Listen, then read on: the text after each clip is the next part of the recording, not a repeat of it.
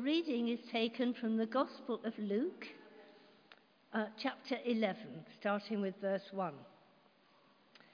Jesus was praying in a certain place, and after he had finished, one of his disciples said to him, "Lord, teach us how to pray, as John taught his disciples." And Jesus said to them, "When you pray, say, 'Father, hallowed be your name, your kingdom come. Give us each day our daily bread, and forgive us our sins, for we ourselves forgive everyone indebted to us. And do not bring us to the time of trial.'" And he said to them, "Suppose one of you has a friend, and you go to him at midnight and say to him, 'Friend, lend me 3 loaves of bread, for a friend of mine has arrived and I have nothing to set before him.' And he answers from inside his house, 'Do not bother me. The door has already been locked, and my children are with me in bed. I cannot get up and give you anything.' I tell you, even though he will not get up and give him anything because he is his friend, at least because of his persistence, he will get up and give him whatever he needs. So I say to you, ask, and it will be given to you. Search, and you will find. Knock, and the door will be opened for you. For everyone who asks receives, and everyone who searches finds, and for everyone who knocks, the door will be opened. Is there anyone among you who, if your child asks for a fish, will give him a snake instead of a fish?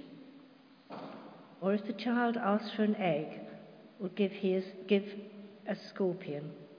If you then, who are evil, know how to give good gifts to your children, how much more will the Heavenly Father give the Holy Spirit to those who ask him?"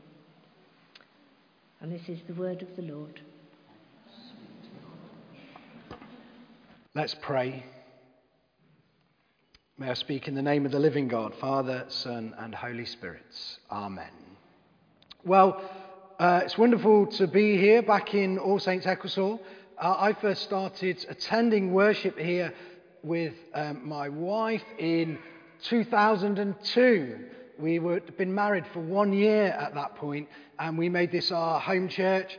We did go away for a little bit of a while, then we came back with children, and I served as a curate here. And whilst doing my curacy here, we did this youth and young adults thing on a Sunday evening called the Anvil, and it was there that I first met, well, I would call him Mac, but he goes by Mackenzie now because he's a little bit taller than he was, so he's stretched his name out a bit more as well. And Mackenzie and I, we used to gather here with Zoe and loads of others and just have a fantastic time of worship. So I'm back because Mackenzie was kind enough to say, "We'd like a baptism. Can you come and do it, Harry?" And just what a privilege it is to be involved in that, to meet Lily, to have Mark welcome me back and say, "All right, Harry, we'll let you come back." And to just be with you all and see some new faces here and some familiar faces as well. We're going to take a little bit of a look now at that reading from Luke's Gospel. It was quite a long reading, so I think I'm just going to focus really on the first bit, where the disciples of Jesus say to Jesus, "Teach us how to pray." Now, depending on which school you went to and or how old you might be, you may have learnt to pray at school. I learnt to pray at school. School actually taught me more than one prayer. For example, one prayer that I learnt at school, I'm pretty sure this one was self-taught, was, "God, I promise not to say any more swear words if the teachers don't find out who it was who broke the window. Amen." And if you want to find out whether that prayer was answered and whether I do say any swear words, ask Zoe, my wife. But the more orthodox prayer that I was taught, and that you may have been taught in school as well, was the prayer that's known as the Lord's Prayer, which we've heard a version of in our reading from the Bible this morning. And I remember we had to pray it at the end of the school day before we were told to then take our chair and put it on top of our desk, which seems a really odd thing to do. at the time, and only reflecting back on it now, I realised it was to help the cleaners to hoover up under the desks when we'd all gone home. And just as really at the time I never questioned putting our chairs on our tables, nor did I question the prayer. It was just something you did and you had to do before you could quickly leg it out of school and run home as fast as your legs could carry you. Nowadays, the words of that prayer are not as commonly known as they once were. And some schools don't bother with it at all. If you go to a church school, then maybe you do still use it. So as we hold on to that thought, the Lord's Prayer, how well we know it, maybe we don't know it, it's all right if you don't know it, that's absolutely fine. Let's reflect on a truth that most folks, especially Christians, are scared to admit. Prayer is not very easy. Now, we've just done a christening or a baptism. The two words mean the same thing. We brought the youngsters up to the front of the church. We said some words, we made some promises, and we prayed a prayer over Lily and Jacob. And godparents and parents both were encouraged to pray for Lily and for Jacob. And it always makes me wonder at that point in our baptism service, what's more difficult, to pray for your godchild on a regular basis, or to know what to buy them as a birthday present when they're 14 years old. But prayer is very difficult. And one of the reasons prayer is difficult is because it's hard to know if it's worked. Someone once said, when we pray, coincidences happen, and when we don't pray, coincidences stop happening. But how do we know when we've prayed that prayer whether it is just a coincidence or not? And if you're here and you're not used to coming to church, a very warm welcome. If you're here and you're very used to coming to church, Jacob, and you want to get involved in the service, a very warm welcome to you too. If you're here and you're not used to coming to church, I bet you've still prayed.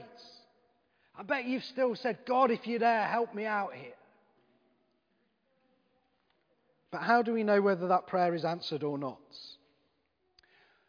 One of my favourite podcasts to listen to as I'm walking the dog is by a person who goes by the name of Science Mike. That's not his real name. And Science Mike was raised in a very strict Christian home in America. But one day his parents, very surprisingly, got divorced because life's hard sometimes. And because of that, Mike lost all faith. He became an atheist, an avowed atheist. I don't believe in God anymore. That's all nonsense. And then one day he found faith again and came to a faith in Jesus Christ again. And nowadays he uses his knowledge of science to discuss faith and issues of faith. And Science Mike says this about prayer. I think this is brilliant. You have to listen in hard, so listen to this. He says about prayer, based on scientific studies, prayer is at least a form of meditation that encourages the development of healthy brain tissue. It lowers stress and can connect us to God. That's scientifically true. Even if that is a comprehensive definition of prayer, then the health and psychological benefits of prayer justify the disciplines. So even if you're not a believer here, even if you think everything we've done so far in the service is absolute nonsense, science tells us that when we pray or meditate or trust our higher power or whatever else we do, it lowers stress, it brings us peace, it develops healthy brain tissue. And if that is all that prayer is, get involved, it's good for you. But what if prayer is us talking to the creator of the whole world? Wow. So when it comes to prayer, I've got 4 quick points that I'd like to pray. Let's make these very quick, shall we? The first point is this: ask the right people the right questions. If you read through the accounts of Jesus' life, we call them the Gospels, Matthew, Mark, Luke and John, then you come across a number of occasions where the disciples, those who follow Jesus, ask a number of questions. Some of those questions are really mundane questions. Some of them are unusual. Many of them are a bit misguided. They ask things like, Jesus, where are you staying tonight? Which makes them sound a bit like stalkers, which is essentially what they were. They wanted to follow Jesus wherever he was going. They also asked Jesus, can you show us God the Father?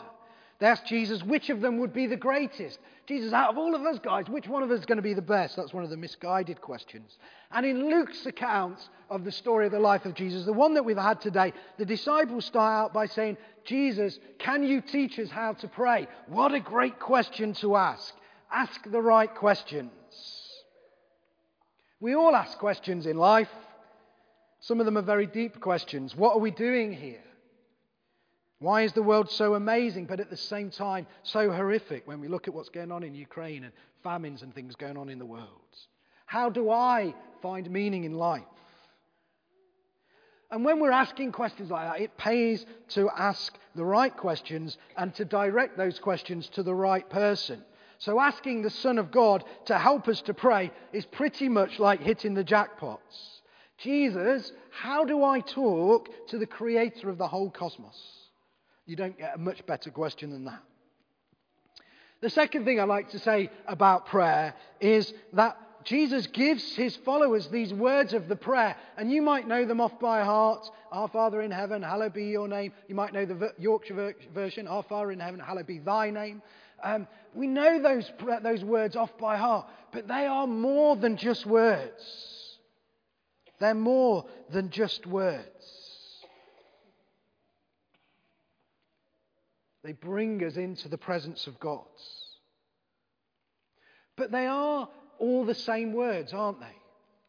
When the disciples went to Jesus and said, teach us how to pray, give us the words, he didn't say, well, that depends how you're feeling today. Jesus didn't say to the disciples, well, tell me how much faith you've got.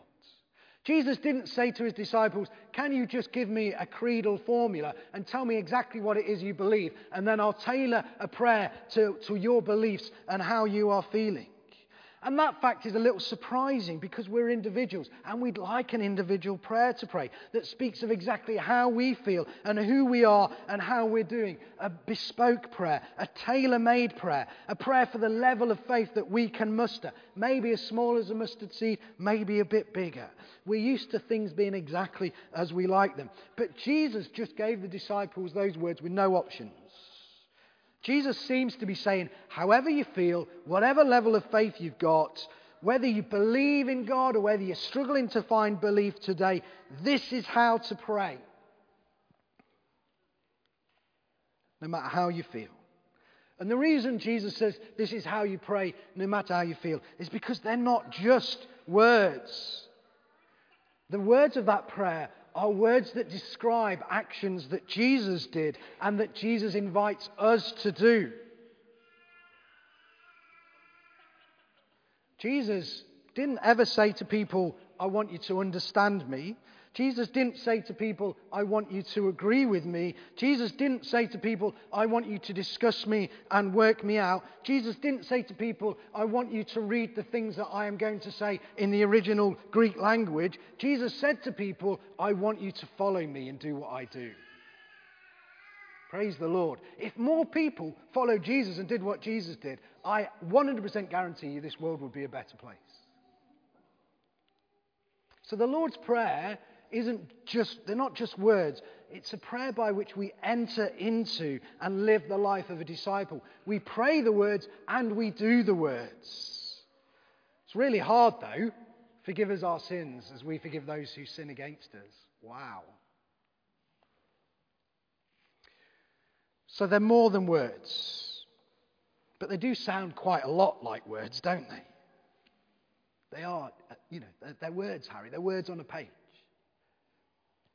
Some of us are so familiar with those words, we just pray them out of habit. They just trip off our tongue.